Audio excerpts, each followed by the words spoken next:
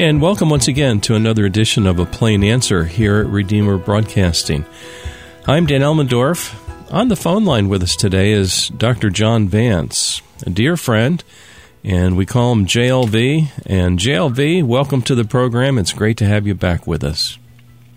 Well, again, it's my privilege and delight, Dan, to be with you. It's just about that time of year. I was looking at the calendar before we opened the mic, and there's not many days left to this year. We're in the midst of the Advent, almost Christmas season now, and I mentioned to you just in passing that my sense is that folks are a little bit down. You know, it's been hard on folks. Maybe they've lost a job, whatever the situation may be, maybe a spouse. People can get discouraged. So, we're getting close to the end of the year. And from a pastoral point of view, what would you have for us today, Pastor Vance? One thing I would start out, it doesn't quite mesh with our real topic of looking in hope to our Lord Jesus Christ. But just growing older has its ironies, one being as we slow down, life speeds up. Yes. It seems like it was last Christmas, was only a few months ago that I was writing my Christmas letter, and here I'm sitting, 2 weeks ago, writing my other letter new for this year. So time passes by, but time passes very slowly the younger you are, and it's sometimes older people don't remember that.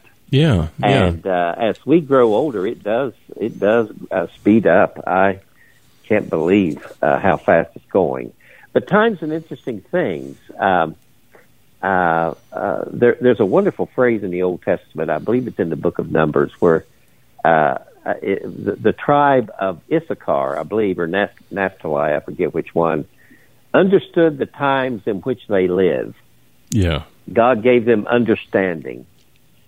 And that's what you and I are trying to piece together here, is some understanding, and pray that God has given us understanding to be able to understand our times.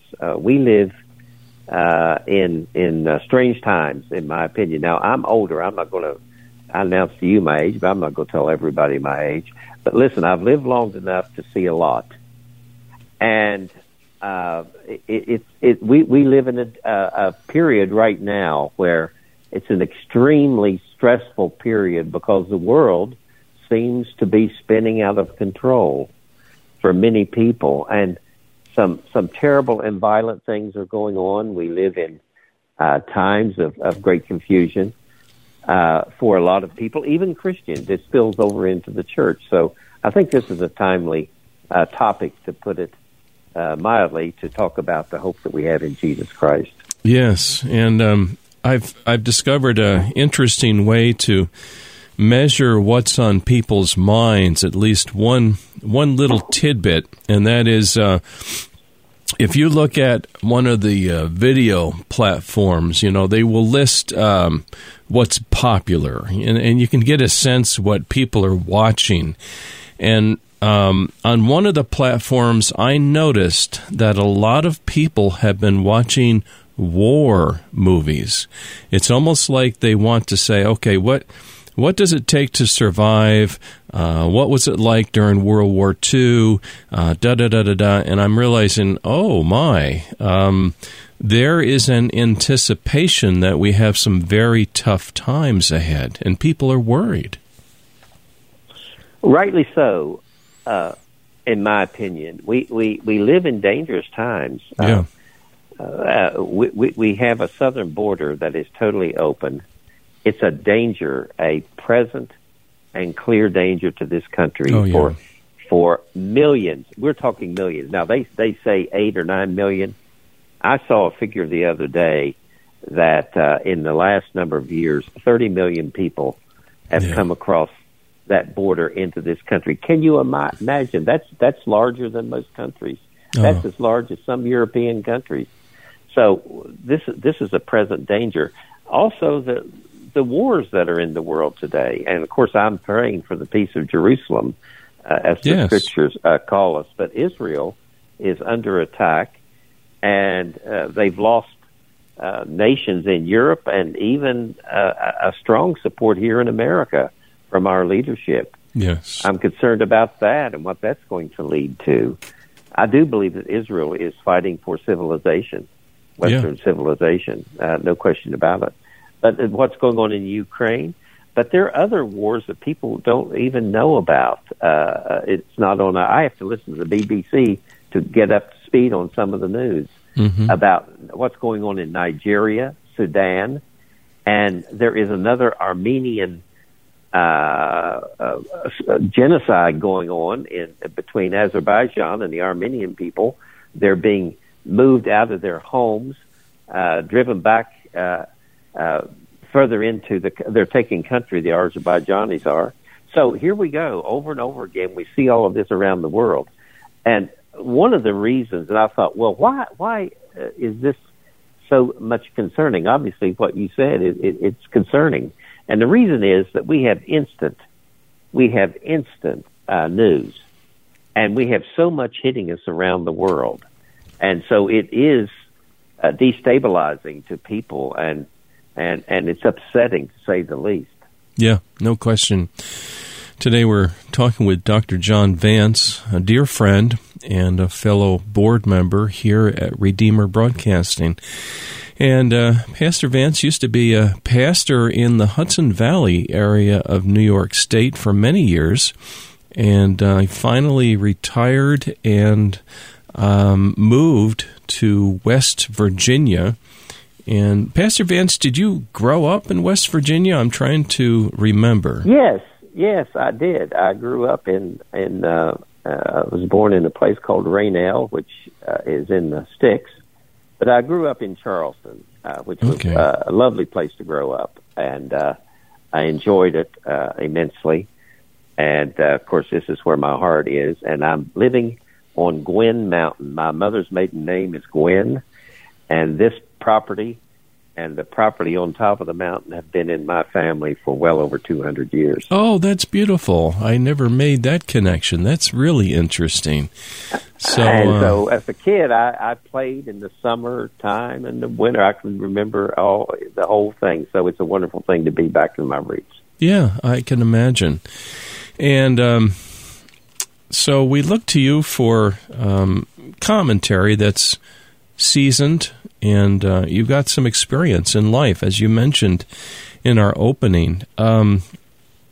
Is there any, when folks think about these things, the wars that are very possibly headed our way even, how can you not get discouraged, is one of the feelings that comes up. But how can we maintain an optimism in the face of all this stuff? Human beings are uniquely constructed. We have memory and powers of the mind that exceed anything in creation on this earth, animals and so forth. So this comes as a blessing, but it also is a downside that we can grow anxious. We think about things. We can worry, of course, and so forth. And the Scripture talks about this a great deal. And there are lots of verses in the Bible and doctrines taught that we should not forget at a time like this. And it's not just a matter of being optimistic. It's a matter of realizing the hope that we have in our Lord Jesus Christ.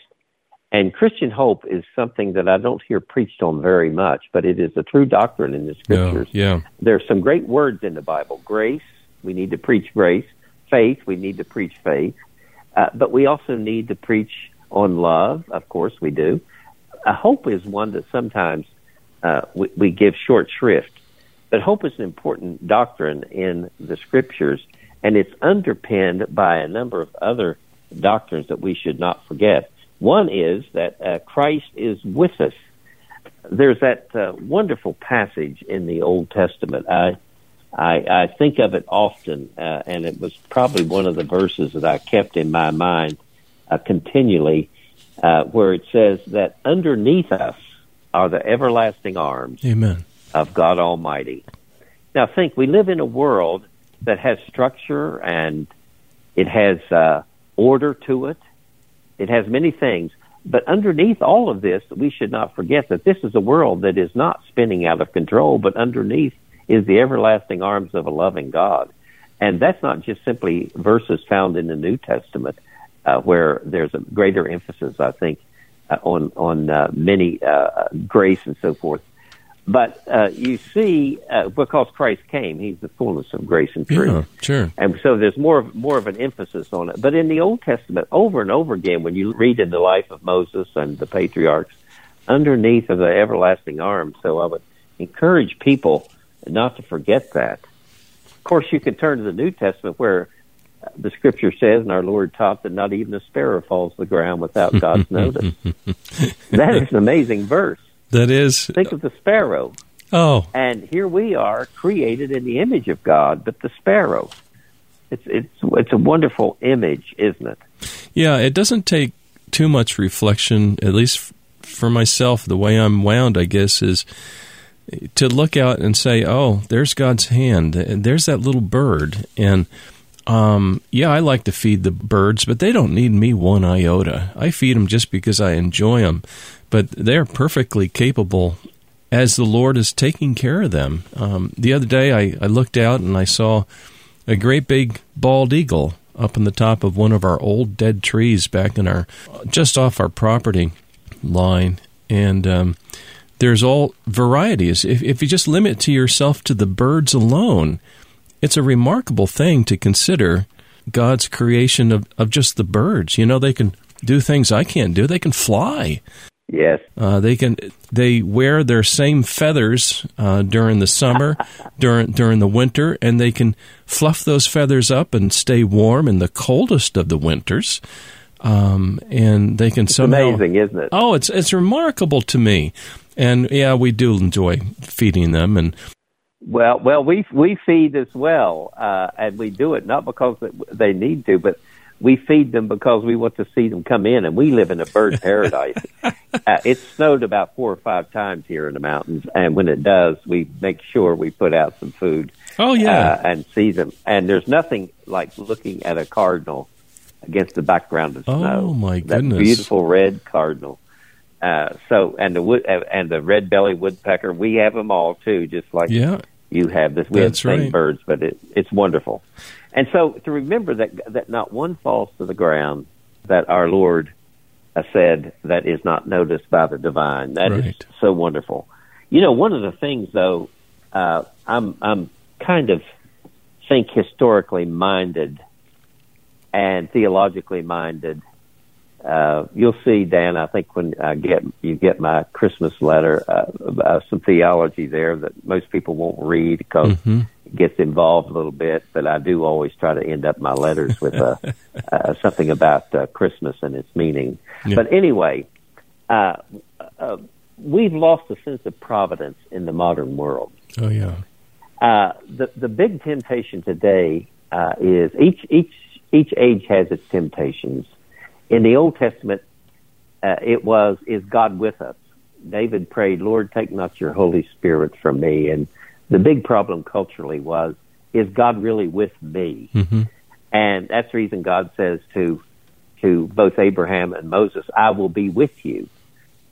In the early New Testament, it is, who is this God? And you can see the early church trying to unpack what it means for God to subsist as Trinity, and Christ as the perfect, holy individual, but who wholly subsists in two natures, as God and man. Mm-hmm.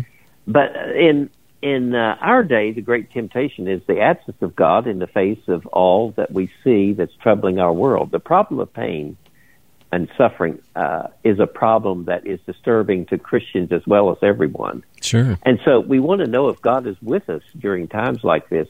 And one of the things we've lost that underpins our sense of God's presence is the providence of God.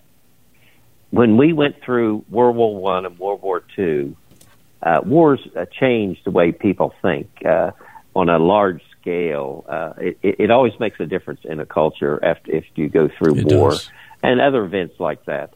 But nonetheless, we've gradually, since the 50s, lost the sense of the providence of God. No politician today speaks like Abraham Lincoln did when he said, 77 years ago, our forefathers brought forth upon this continent a new nation conceived in liberty. He was thinking providentially. Yeah. We need to go back and see God's hand, like in the scriptures with Ruth and Naomi, how God guided Ruth, who became an ancestor of Jesus, to the promised land. That's all God's providence.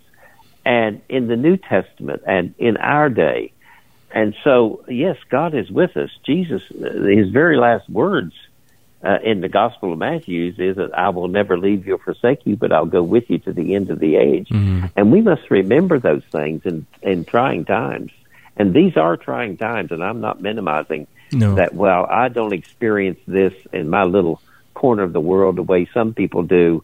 But, oh, my, think of young men and women in our services and in the far-flung regions of the earth. Think of what's going on in our big cities where I don't have to take a subway and worry about being beaten down or something like that.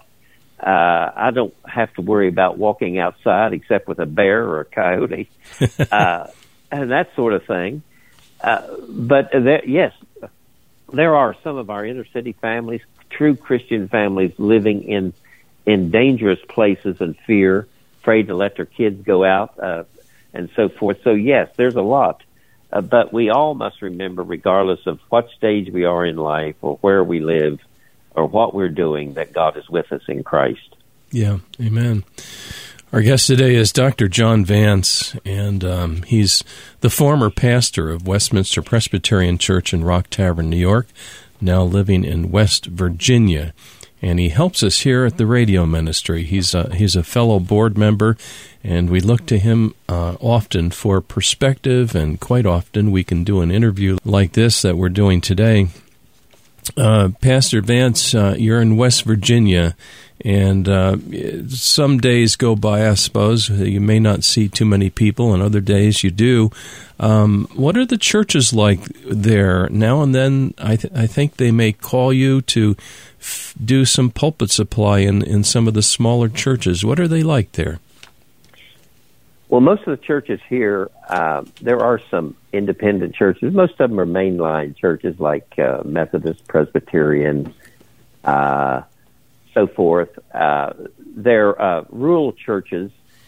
West Virginia is different than many states religiously. While it's religious on a very personal level, almost everyone will say they're a Christian or they believe in God or so forth.